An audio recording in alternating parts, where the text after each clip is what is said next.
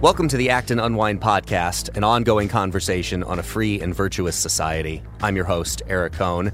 I want to thank you for listening and ask that if you're listening to us on our website at acton.org, navigate right now to the show notes for this episode, because there you're going to find a link to subscribe directly to Act and Unwind at Apple Podcasts, Google Podcasts, Spotify, or anywhere else where you find fine podcasts.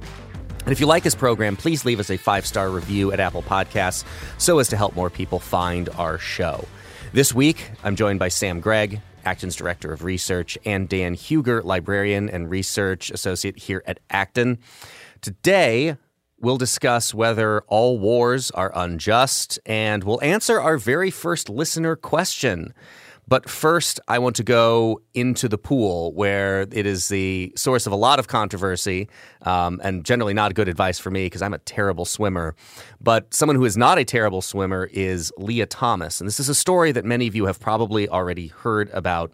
Lia Thomas just recently performed pretty well at the NCAA Division I National Championships after winning the women's 500-yard freestyle with a time of 4 minutes and 33.24 seconds. Lia Thomas, this is a source of controversy because Lia Thomas was born William Thomas. Lia is a transgender swimmer at the University of Pennsylvania. And the source of a lot of the controversy is that initially Lia Thomas had been competing on the men's team before coming out as transgender and transitioning, and is now competing on the women's team.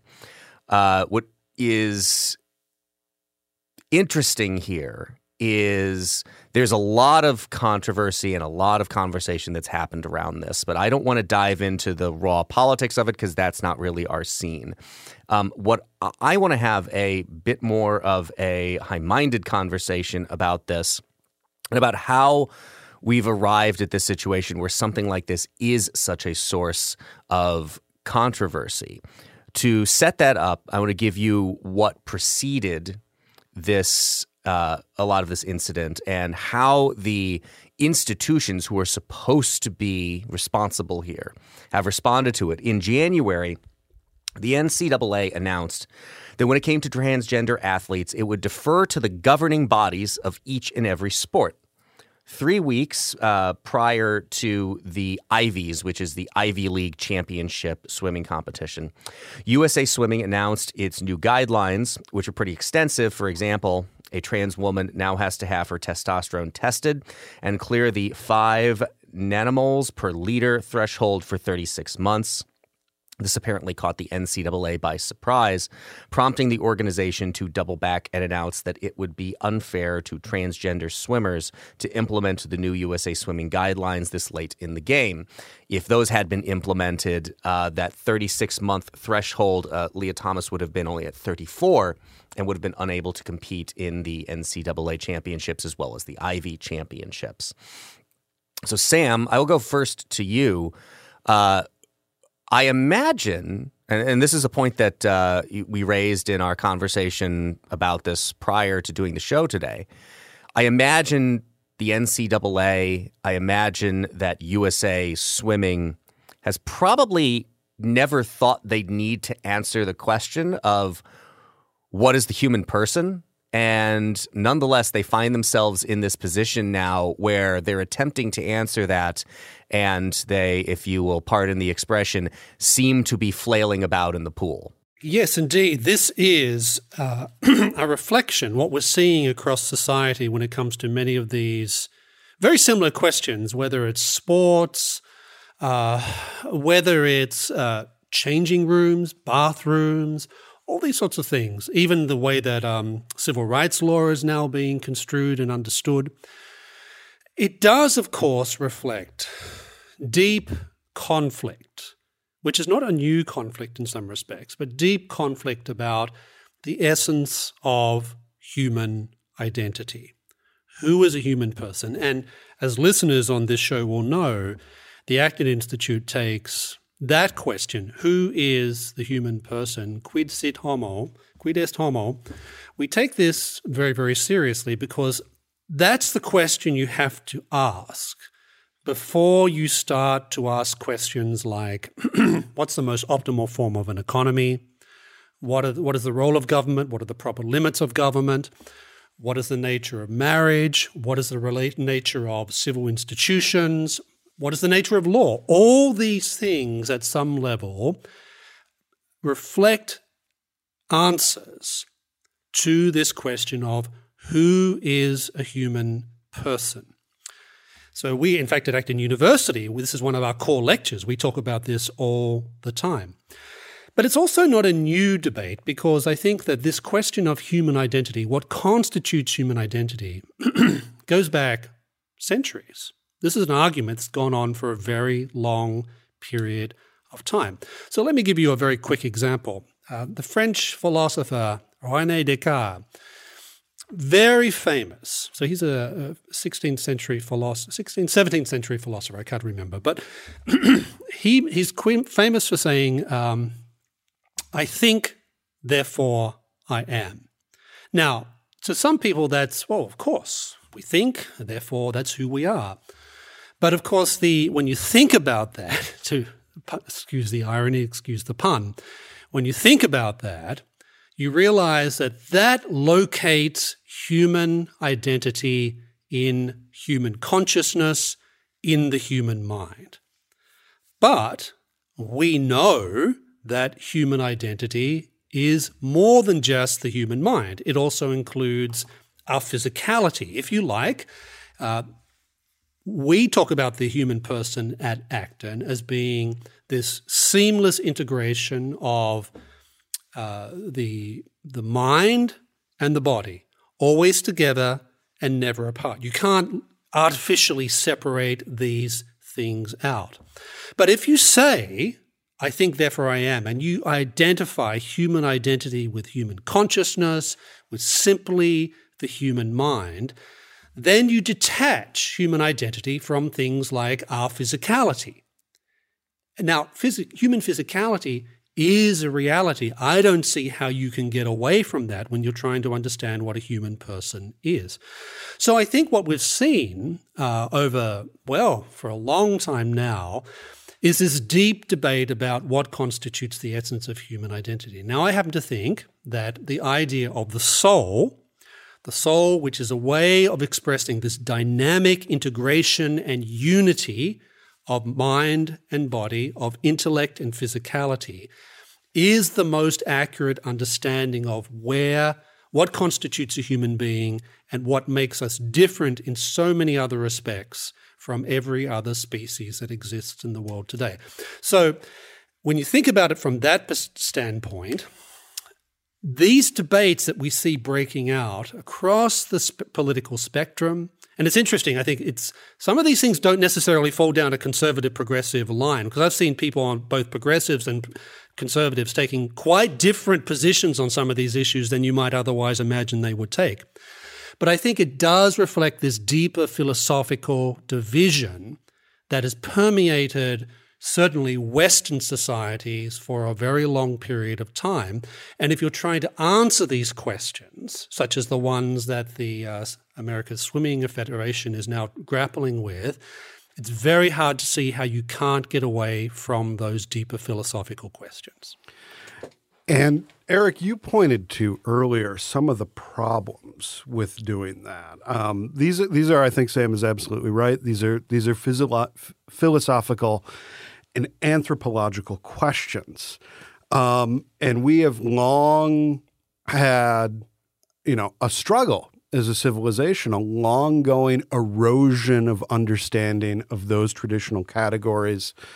I was reading an old essay by Richard Rorty in Dissent magazine in which he was talking about modernism and a lot of sort of the way that these questions of identity start being cast along, the sort of crisis of identity starts being cast along specifically, questions of gender and sexuality.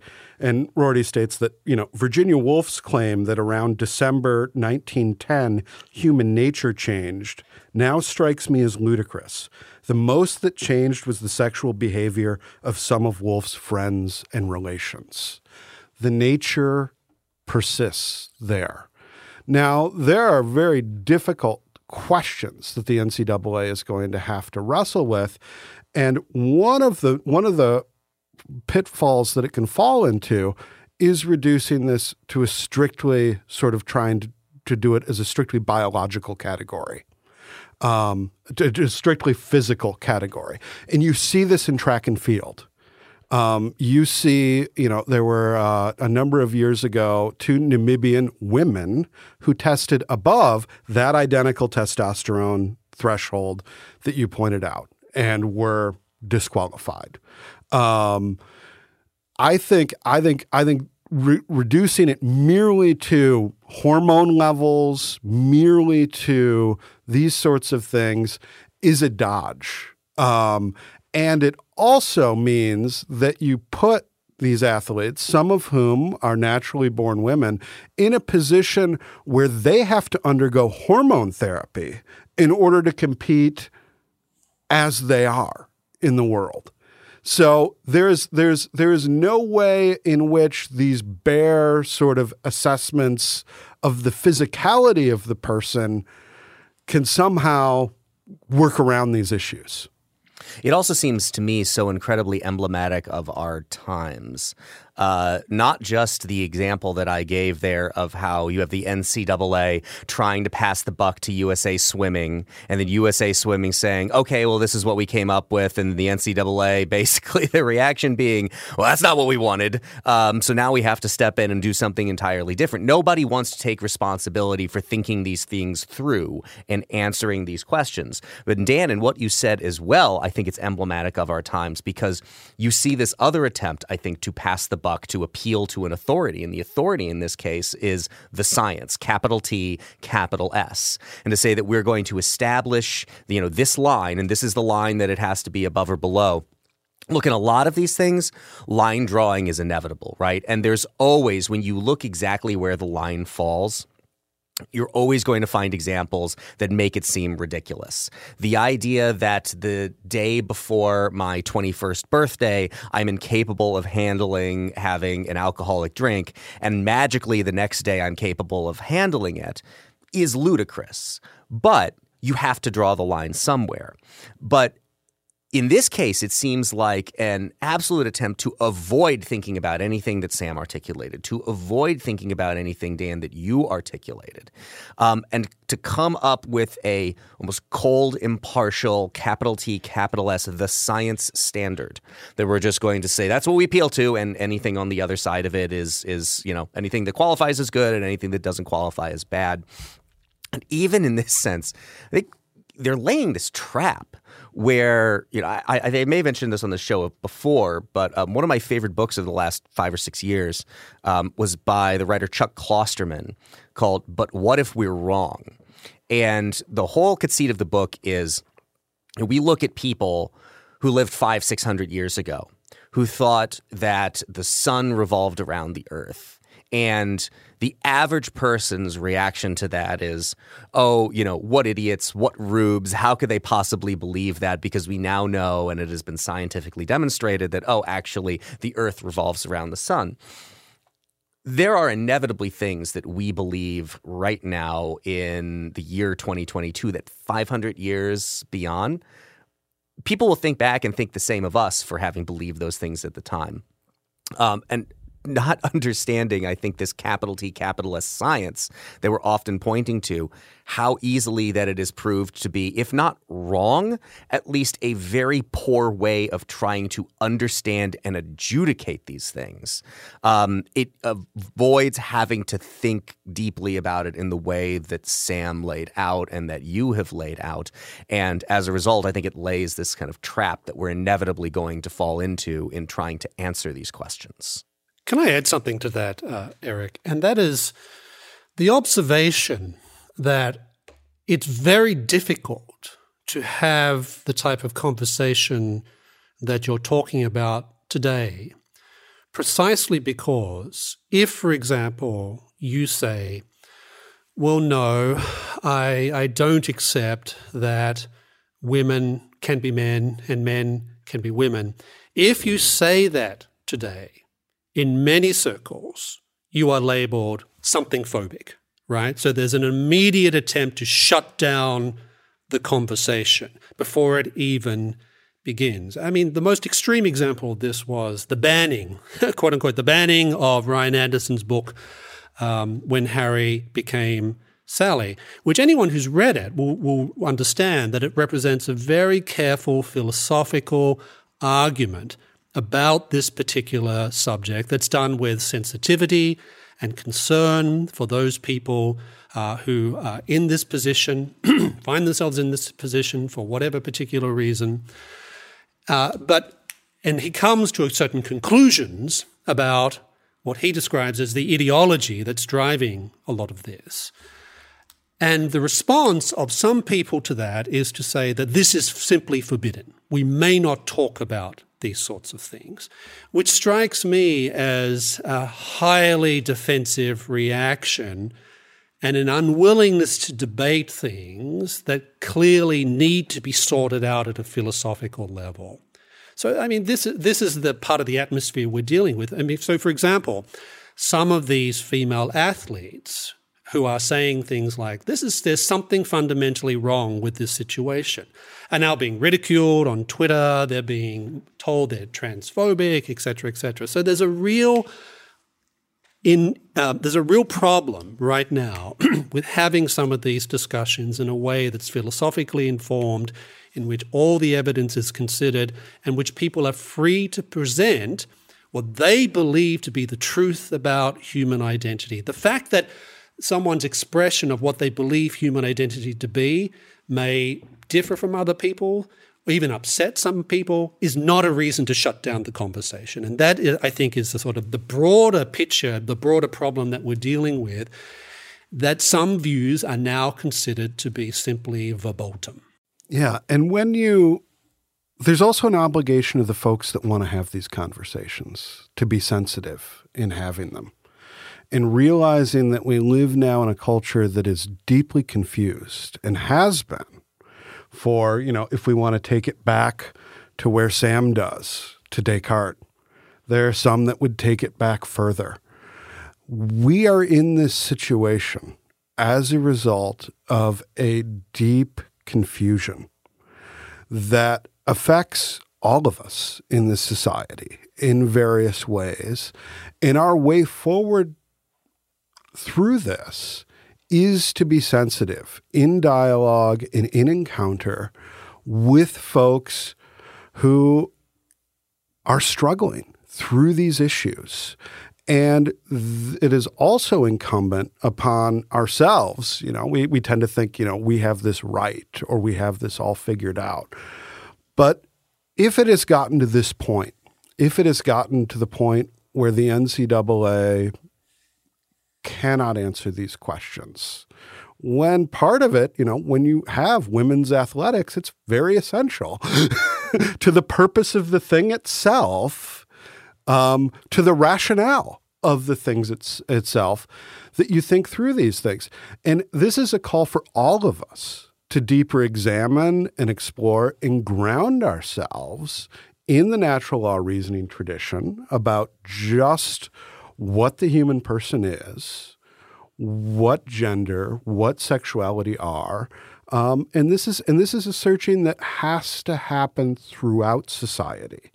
And it's not a case of this is one particular individual or one particular class of individuals that are somehow responsible for this crisis. This is a crisis in which we all share responsibility. As Sam said, and as you have echoed, Dan, it is a huge problem that I think there are people very much of good faith who are confused by or are struggling with the questions that are raised by, and in a way, I think you do have to feel sympathy for Lia Thomas, who probably does not desire to be the locus of this conversation. But nonetheless, here we are having this conversation around this one individual. But because this one individual points to much bigger questions that, as you point out, we're confused about and struggling with, it becomes the subject. It's the subject that we're basing this conversation off today. People who recognize that there's at least questions that need to be asked here, that there are things that don't seem right. The fact that Lia Thomas, as a swimmer on the men's team at the University of Pennsylvania in the 200 freestyle, ranked 554th in the country. And in the women's, ranks first. I think there's something there that a reasonable person will look at and say, okay, well, that's an incredible improvement. What is the reason for that? Is it just because somebody who has gone through male puberty is now swimming against women who have never done that? I was reading a piece over the weekend in commentary from John Podhoretz entitled Neoconservatism, a Vindication. And John's argument is a foreign policy argument. And he's seeking to have vindicated through his argument here the foreign policy neoconservatism that Commentary Magazine is most known for. But as I look around, I see a more of a vindication of the public interest variety, more domestic neoconservatism, at least as described by Irving Kristol, who defined a neoconservative as a liberal who has been mugged by reality. If you read, and we'll put these in the show notes, there are two very interesting pieces. One in Common Sense, which is Barry Weiss's publication by Barry Weiss's sister, Susie Weiss, entitled Watching Lia Thomas Win. And the other is a Sports Illustrated profile of Lia Thomas by a gentleman named Robert Sanchez. What you will find in there are all of these people who do not want to be named, do not want to be identified, in many cases, especially in the Common Sense article. They are parents of other swimmers, either in the Ivy Leagues or are teammates of Lia Thomas who do not want who their child is to be identified, who are always offer up very similar comments that, I'm a liberal, I'm a progressive, I am an ally of transgender people, but something doesn't seem right here. And on one hand, I think back to that Irving Kristol definition of, these are people who have accepted an ideology and an orthodoxy who are now having reality mug them of that, and they're processing that in real time. But also, to Sam's point about the inability to have these as public conversations, because there is that fear that there will be some form of reprisal, some form of retribution, that it will not be tolerated, that they will pay a public cost for doing what we are supposed to do in a society like ours, which is work through these problems publicly and in conversation and dialogue with each other. And that it's not happening is one of the reasons why this confusion is not getting sorted out and is only becoming a bigger and bigger issue over time. Let's move on to our next topic, which Sam had flagged for us, which were comments made by Pope Francis a couple days ago. And there's a good explainer here from The Pillar that we'll include in the show notes as well. But this started with a statement from the Holy See press office Wednesday of last week, where the Vatican confirmed that Pope Francis had spoken with Patriarch Kirill of Moscow, who has previously appeared to lend support to the Russian invasion of Ukraine. And in this communication, he had been quoted to say that wars are always unjust. So I want to start very basic with this conversation because it would be helpful for me as well as probably our listeners. And I'll go to you first, Sam. Can you explain the church's view on just or unjust war? Well, just war theory, as it's called, is something that has been around for quite a long time. We see intimations of it in the writings of St. Augustine, because Augustine is, of course, dealing with a world in which war is endemic. He's very aware of what Christianity has to say about love of neighbor, and he's trying to work out the implications of that in the context of a time in which war was simply seen as just another activity that had no real sense about it in the way that we think about war today.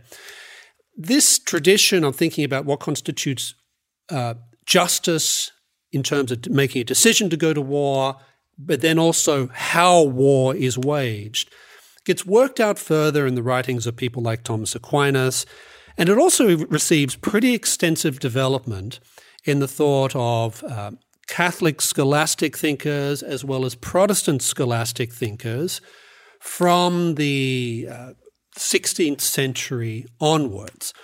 And it's not just a religious thing, by the way, because it's been very much worked out in the natural law tradition. And I find it interesting that whenever questions of war come up, almost everyone seems to revert to some version of just war theory when it comes to thinking about whether a war is just or not and how the waging of that war is conducted, whether it meets the criteria that's considered just, so to speak. So when it comes to the Catholic Church's position on just war, the Catechism of the Catholic Church is pretty clear about this. So let me just give you some of the criteria. So first of all, the cause must be just. In other words, you can't go to war because you just want to expand territory. It's really about assessing whether the cause is just. And the most obvious type of just cause is self-defense. Secondly, a war has to be declared by a legitimate authority. We don't have private entities deciding to go to war.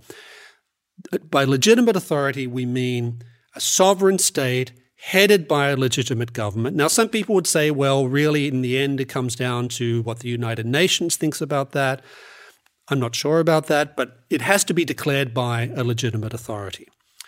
The decision to go to war has to embody what's called right intention. In other words, the object that's intended by the government going to war is justice, not, for instance, vengeance.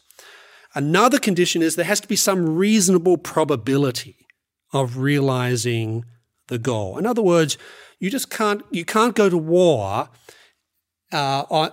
fully knowing that you're not going to realize your goal.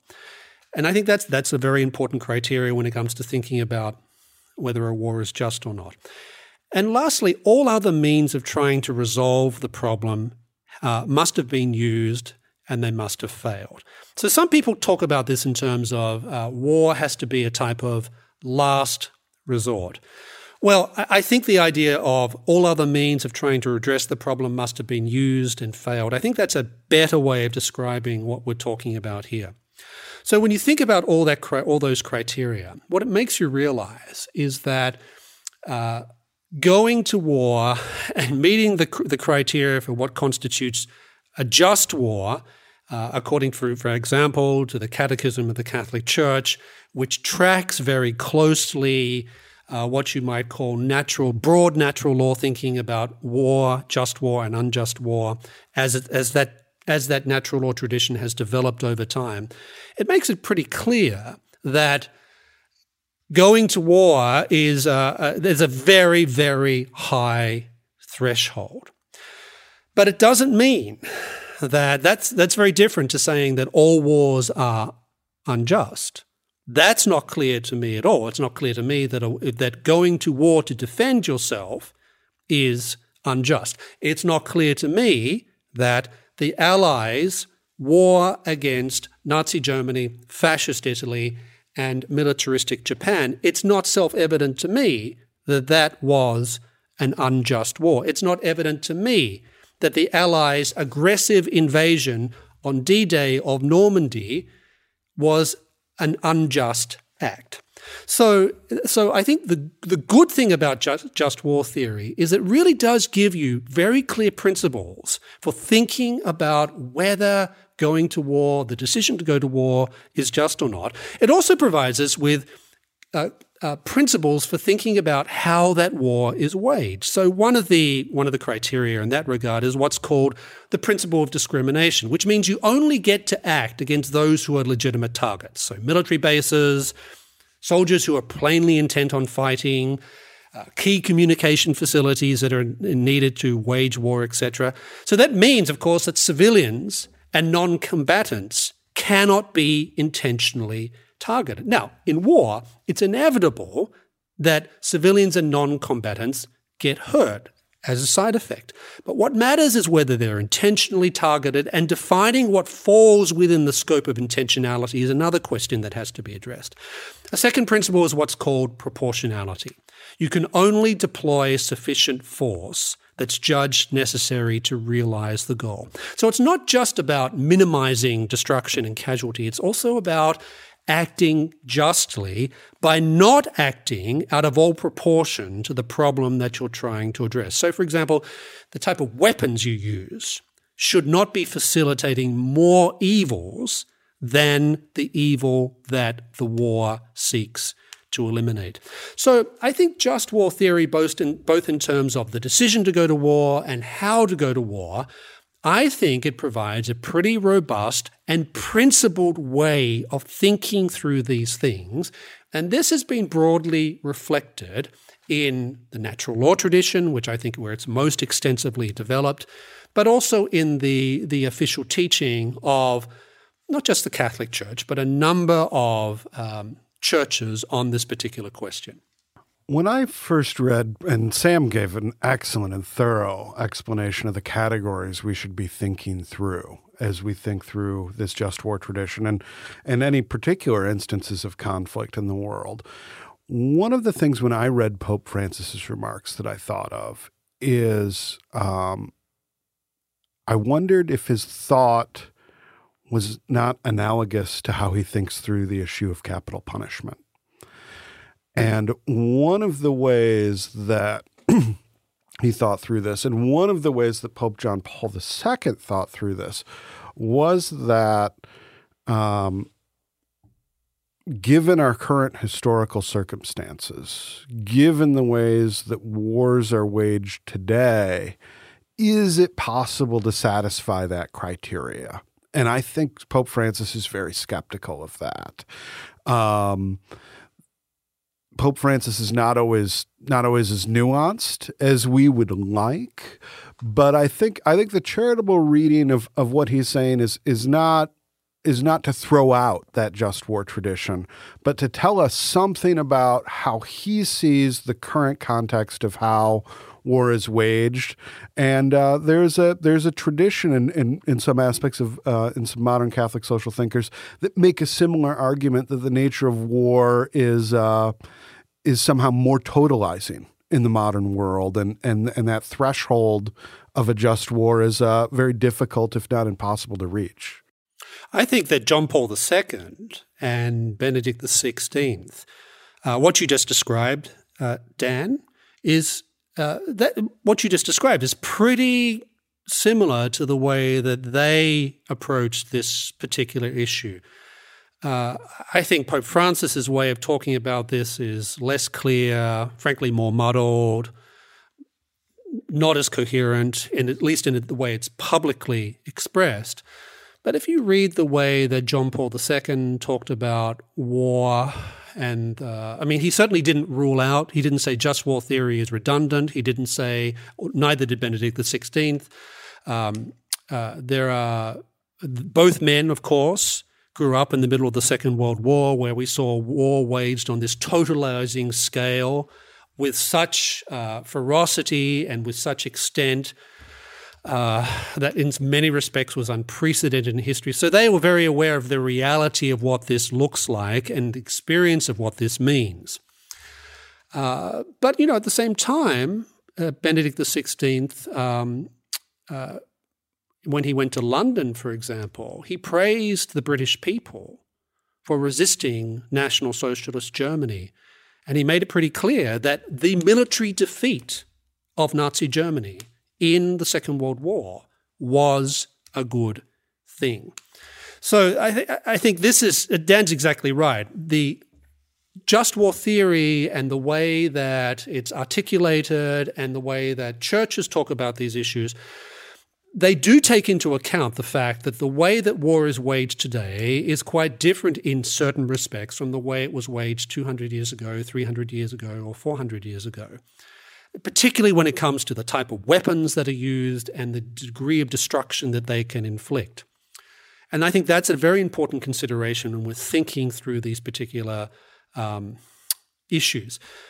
At the same time, I do think that just war theory, both in terms of whether you go to war, but also how you wage war, provides a far more robust framework for thinking about these issues than anything else that is on offer today. And I find it interesting, by the way, that people who have no particular interest in Christianity or religion in general, no particular sympathy or interest in natural law theory, I find it remarkable that so many of them revert immediately to some version of just war theory when they're talking about the justice of war or of a given war or otherwise. I think that's what's true in what you said there, Sam, is that how conveniently some people will pick up and then later discard arguments that are helpful to them at the time without a full or deep understanding of the argument that they're actually deploying, which is a shame. But nonetheless, it gives you the opportunity to point out when they're going to evoke a framework like just war theory to get them to kind of continue to dilate on that for a little while and hopefully think it through a little more. I want to give the fuller context of Pope Francis's remarks here from that video conference. There was a time, even in our churches, when people spoke of a holy war or a just war. Today, we cannot speak in this manner. A Christian awareness of the importance of peace has developed. Wars are always unjust, since it is the people of God who pay. Our hearts cannot but weep for the children and women killed, along with the victims of war. War is never the way. The spirit that unites us asks us as shepherds to help the peoples who suffer from war. And I think kind of pointing to what Sam was saying earlier, that sometimes Pope Francis seems to lack some clarity in what he's saying. This strikes me as a very Hallmark card kind of explanation of the problems of war. It was that war is terrible and war is a tragedy. But as some of the examples that have already been pointed out, resisting the advances of Nazi Germany and Japan in the Second World War, I think clearly seemed to be just. One of the things that also stuck out from Sam's very excellent explication of the just war framework, obviously going to war in self-defense, as Ukraine is here with regard to Russia, seems very obvious. But something else that stuck out to me is our own fallibility in the ability to discern these things. The likelihood that you're going to be successful is what struck out to me. Because what is remarkable about what is going on right now is if you rewind a month, you would have gotten almost unanimous agreement that the Ukrainians just really did not stand a chance. I mean, you had people thinking that this was going to take a matter of days, if not maybe a week, for Putin to accomplish his goals there. And it is more than 3 weeks later, and we're still having this conversation. There are reports that, and these again are differing. So the number claimed by the Ukrainians of how many Russian soldiers have been killed is upwards of 15,000. Which is almost certainly too high. The number claimed by the Russians is less than 1,000, which is almost certainly way too low. The Pentagon's estimate is somewhere around 7,000, and that number should be staggering. Again, in the sense of set aside a lot of the moral concern stuff that Pope Francis is talking about here. Not that that's not without meaning, but just from an analytical point of view. 7,000 is more than the United States and its allies lost in Iraq and Afghanistan in 20 years. The ability of the Ukrainians to be effective in their own self-defense is something that probably, if we're being honest with ourselves, only Zelensky and the Ukrainians believed at the onset of this.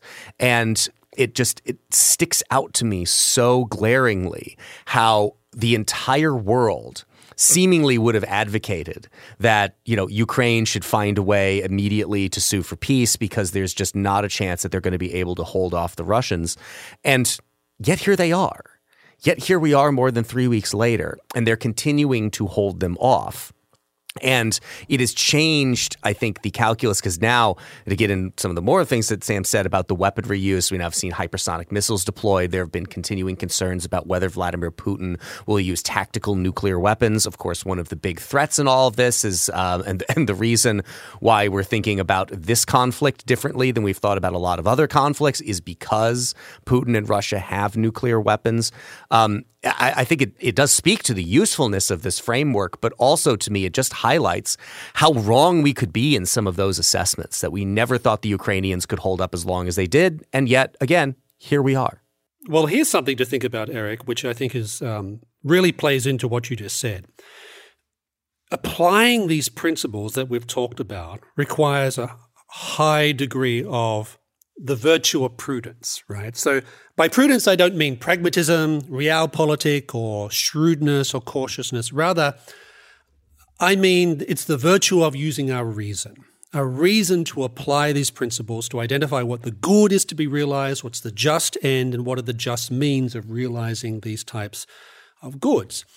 And what's interesting about things like war, and you've alluded to this, is that it's quite conceivable that prudent people can come to quite different conclusions about some of these questions. It's not a matter of indulging moral relativism. Rather, it reflects the fact that answering some of the issues that you just raised involves making judgments about facts, and facts change, and probabilities. Probabilities are only estimations that are reasonably in dispute among reasonable people. So it's quite possible for people to come to quite different conclusions about whether or not a war is just and not be in the position of effectively indulging a type of moral relativism. Now, just war theory, one of the beauties of it, I think, is it provides space. It provides space and it acknowledges these realities of different facts and different degrees of probability that are reasonably in dispute among reasonable people. Another thing to keep in mind is that, the whole thing about, I mentioned before, that the war has to be declared by or decided upon. The decision to go to war must be decided by a legitimate authority. And that's the legitimate political authority. The Catholic Church's catechism makes it very clear that the responsibility, the choice of whether to go to war, is ultimately the choice of the political authorities. It is not the decision of ecclesiastical authorities. Now, I don't imagine that many religious leaders today would leap immediately to say, yes, this war is just, etc., etc. Although in the case of Ukraine, it's very clear that the churches there in Ukraine have made it very clear they do believe this is a just war because they are defending themselves. But in many respects, the role of the church is different from that of the state in these sorts of circumstances. I think the role of the church is to remind us that even in the conditions of war, moral absolutes still apply, that we are still obliged to behave with charity and mercy, even to those people who we are fighting against. So there's a clear division of responsibilities here, which I think is very important when we're thinking about who gets to do what in these types of conditions. And this is one of those things, I think, Eric, the probability of success here is a great way to think through this and some of the ways in which a lot of this is dependent on prudential judgments. There are two other things that are striking about this war is we have all sorts of nations who are not at war with Russia, who have unleashed the sort of economic sanctions that we haven't really seen before. Typically, blockades are considered an act of war historically, this restriction of trade. So there is that that's going on, and there's a way, and a lot of that is indiscriminate. And there is a way that many Western leaders are sort of by design that the aim is to destabilize the Russian regime in addition to compromising its ability to wage war. And I think that's something that it's worth thinking through, how indiscriminate sanctions should be, because these do affect, innocent parties. And we tend to make those distinctions with the use of physical force and violence, but we tend to be much less subtle in making those distinctions when it comes to, the economic means of doing this, which can deprive people of goods necessary for medical care, for survival, It can make life just as hard for people as the destruction of buildings can. There's also the interesting question of legitimate actors, because now we have Visa Corporation, we have McDonald's, we have other firms that have decided. We have Burger King has decided to stay. McDonald's is at total war, and this is the first time in my memory that I can see this happening on such a scale, and I wonder about its consequences for the stability of the international order in the future. If corporations can act apart from governments to affect foreign policy goals, be they for good or for ill, it strikes me as there's wisdom in the natural law tradition of just war theory in giving that authority to public authorities, universally recognized as such. One of the lines that stuck out in Pope Francis's comments that I think is, we would probably agree, I won't endeavor to speak for both of you, but you feel free to reject my characterization if you wish, that sometimes Pope Francis seems to be a little bit clumsy in the way that he phrases things, particularly when speaking about issues of economics. We've certainly opined on that here at the Acton Institute on numerous occasions. And the reason why I characterized it as this kind of Hallmark card-like sentiment about war, the line that sticks out to me is "war is never the way," which just strikes me as being transparently untrue. It's like this cliche that you hear all the time that violence never solves anything. Violence is actually good for solving violent problems. I think it was from Jonah Goldberg who got this this line of, it's like the idea that there's, a police officer sees, some kind of violent interaction going down, and he pulls out his handgun and looks at it and says, "This thing is useless." The suggestion that is on offer there, that war is never the way, just seems to be clearly false. But I think if I can squint at it in the right way, I can get what Pope Francis is trying to say here, which is to talk about the what preceded that as being the point he's driving at. Our hearts cannot but weep for the children and women killed along with the victims of war. I think you can hold these positions together in tandem, that we can look at the consequences of war and we can bemoan all of that we can think that it is terrible and awful that somebody, has perpetrated this kind of violence on a mass scale, or to get into another perhaps thorny issue in the framework of just war that Sam explicated, whether or not it was justified to drop the bombs on Hiroshima and Nagasaki, whether that was proportionate, whether that was the only possible way of resolving or avoiding. The argument for that would be is dropping those bombs avoided having to engage in a manned invasion of the Japanese mainland, which may have ended up with a lot more people dead and a war that went on even longer than World War II had gone on to up at that point. These are difficult things to suss out. These are going back to our previous discussion, these are debates and conversations we need to have with each other because, prudently speaking, the answers are not always transparently obvious. And I point to the ability of the Ukrainians to defend themselves, which almost no one would have believed a month ago, and yet they continue to hold Russia off. Or we can look at it the other way as well, that we didn't underestimate the Ukrainians. We massively overestimated Russia's power and superiority here. Now, we should stipulate that there are a lot of more drastic actions that Vladimir Putin could choose to engage in, and he has not done yet. But at least at this point, you have to start wondering if this military that we had feared, many people had feared, was not gravely overestimated. We should take these things into consideration in these conversations. I want to move on now to our final topic, which is last week I asked you for questions, ideally left in the form of 5-star reviews on Apple Podcasts, but you can also email them to unwind@acton.org. And we have our first listener question that also comes with some very lovely compliments, which I assume are primarily directed at the two of you and less so at me, as I've been fumbling a bit over my words today. This is from Ben, who says, "Hi, thanks for producing the show. I really enjoy the quality of the discussion that happens each week. The last decade has seemed to recalibrate the average American to pay more attention to politics and economics, but unfortunately, the voices yelling the loudest about those topics are often the most intellectually lacking or dishonest. As a comparison, I always feel like listening to Act and Unwind makes me a little smarter and a better thinker than I was the week before. Not sure if this is a question that could be answered in a single episode. Newsflash, it is, and we will.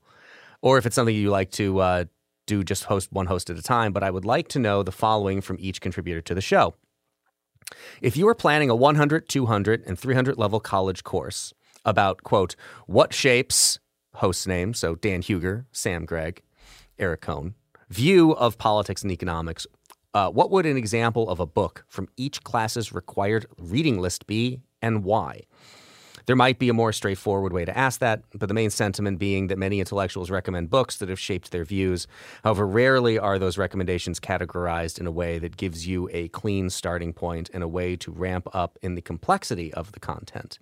I want to know what books I should read, but more importantly, I want to know what order to read them to build on the ideas properly. Keep up the great work. I look forward to each new episode." Well, thank you for the incredibly kind email, Ben. I am going to start with you, Sam Gregg. If you were planning a 100, 200, and 300 level college course about what shapes Sam Gregg's view of politics and economics, what's a book for each level and why? Well, I would start with first level would be the treatise on law in Thomas Aquinas' Summa Theologiae.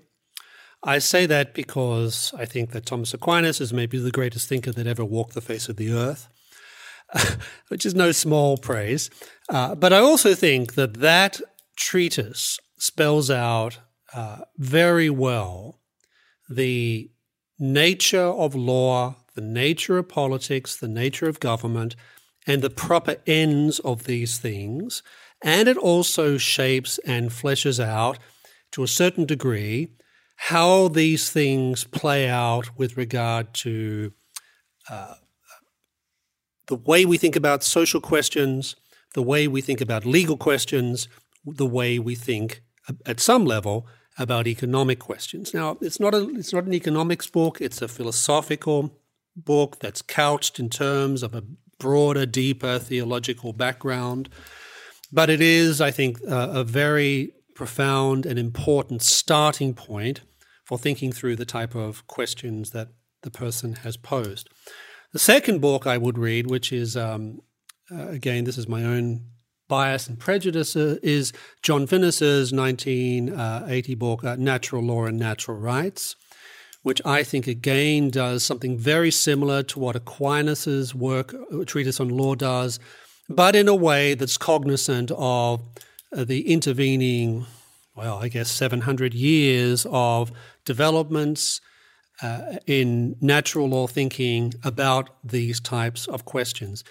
It's a very difficult read, but I think it gives pretty comprehensive answers to problems of political order, problems of social order, problems of legal order, and again, to a certain extent, how to think in a principled way about some economic questions.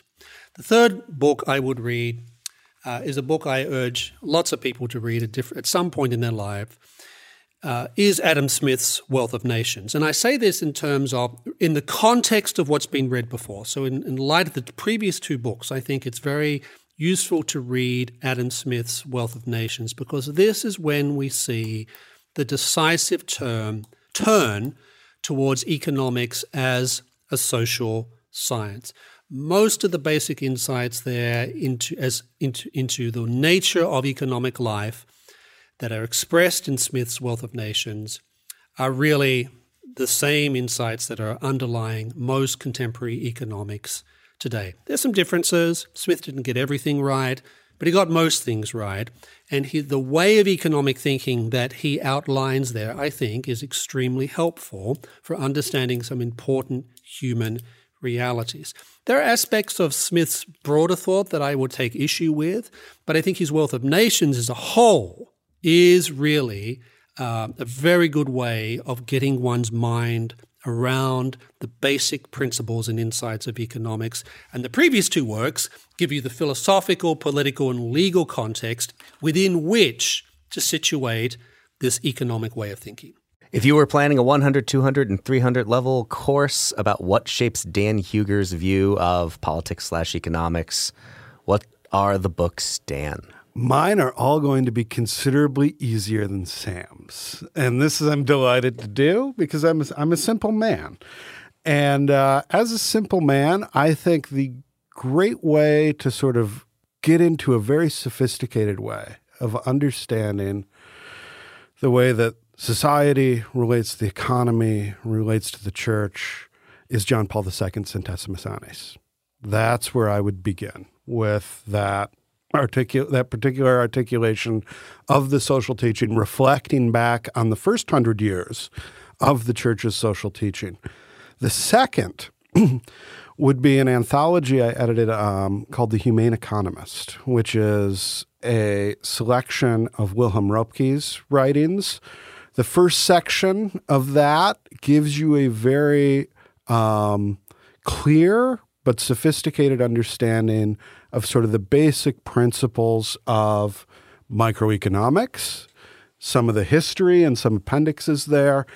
Then it gives you some later thinking on how to think about economic theory and some macroeconomic questions, and then also questions of human values and the contribution, particularly to Christianity, to those values. And I think that's a great place to start, in a way, thinking through both economics and how that relates to value in a more detailed way than what happens in Centesimus Annis. Lastly, Lord Acton. And Lord Acton was not a book guy. He was an essay guy. He was a review guy. I edited another anthology of Lord Acton's writings called Lord Acton, Historical and Moral Essays. In there's sort of two goals. One is to sort of present a history of the world according to Acton. He had this lifelong project of the history of liberty. He never completed that, but there are bits and pieces of it everywhere, and it can get you up to, Napoleon in at least broad outlines. And that shows how some of these ideas in terms of human freedom, human anthropology, work out their way through history. And then it presents sort of the moral foundation of that sort of broader liberal tradition. And Acton is somebody that I'm constantly mining for new ideas, for new perspectives. And he's just such a rich writer, and is particularly in the context of a course, he'd be a lot of fun, because a lot of these are shorter pieces that work well together, but are also stand well on their own. I think that in the different answers that Sam and now Dan and now I will give, that Ben is going to get some interesting and diverse reading options. So the three that I would pick, the 100 level is Bastiat's The Law, and I pick that very selfishly because that was one of the first things that I was given to start understanding, these ideas, as Bastiat says in there, each of us has a natural right from God to defend his person, his liberty, and his property. And it's a very short read. You can get through it in one sitting without any problem, and I think you really do get an understanding of the ideas of economics, of law, of justice, very well communicated through that work. The second, and I struggle with these next choices, which is the 200 and which is the 300 level, so I will just throw them all out there at the same time. The next is one that I just actually recently read, but it is remarkable how, despite the fact that it was written in the 1950s, how much it reads like a book that could be published today, and that is Robert Nisbet's Quest for Community. An absolutely incredible book to get to the understanding of how we as social creatures have have a desire, and there's various forms of books about this out there today, that we have this tribal instinct, that we have this desire to be in small groups, and there's hierarchies within small groups. Robert Nisbet's The Quest for Community will give you an incredible understanding of that as he lays out what he saw as these social problems that existed, again, in the 1950s in post-World War II America. And what is also heartening to me about that book is as you think back over those decades, the parts of them that you lived in, the parts of them that you've only read about, that these problems we're struggling with today are not new problems. They are problems that have been going on for a very long time and probably throughout all human history as we attempt to grapple with some of what we've talked about in the show today. Our human nature, our anthropology, and our especially where that human nature wants to guide us. So I highly recommend Quest for Community.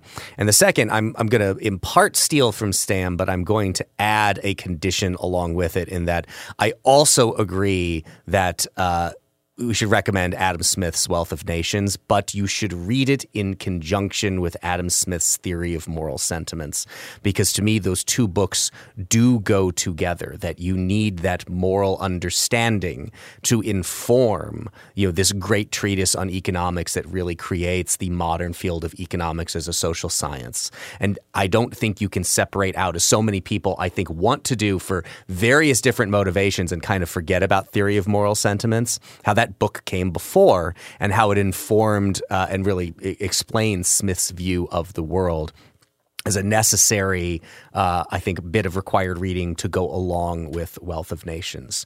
So with that, Ben, hope you have some good reading suggestions that will keep you busy for a while. And thanks so much for the question. Want to let you know that you also can have your question answered on this program by going to Apple Podcasts and leaving us a 5-star review with your question, or by emailing it to unwind@acton.org. That's where we'll call it a wrap for today. I want to thank you for listening to Acton Unwind. Again, if you're listening to this podcast on our website, navigate right now to the show notes where you will find a link where you can subscribe directly to Acton Unwind, or you can just search Acton Unwind in your favorite podcast app. Please rate and review us on Apple Podcasts, 5-star reviews only, ideally with your question being left for us there, so that more people can find this show. Thanks to Sam, thanks to Dan for the Acton Institute. This is Eric Cohn. We'll see you next week.